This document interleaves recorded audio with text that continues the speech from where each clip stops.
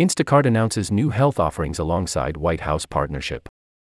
By Jessica Burstinsky. Instacart is taking a big swing in its healthy food initiative.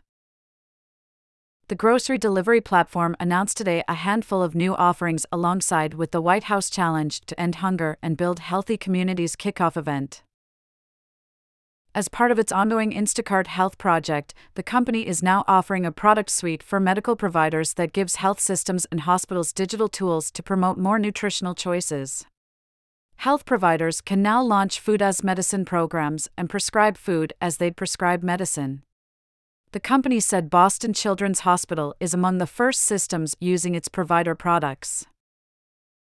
Today's announcements mark the beginning of the next chapter in our Instacart Health work, Danny Dudek, Instacart's Chief Corporate Affairs Officer, said in a statement. In addition, Instacart is partnering with academic institutions and health systems to conduct 4 new studies examining the impact of nutrition security interventions and food as medicine programs on different patient groups. The company launched Instacart Health in September with the goal of making healthy grocery shopping easier, improving nutrition security, and bolstering the concept of food as medicine. Since launch, the company says it has helped hundreds of additional stores accept online EBT and SNAP payments, which brings the total to more than 10,000 stores across the country.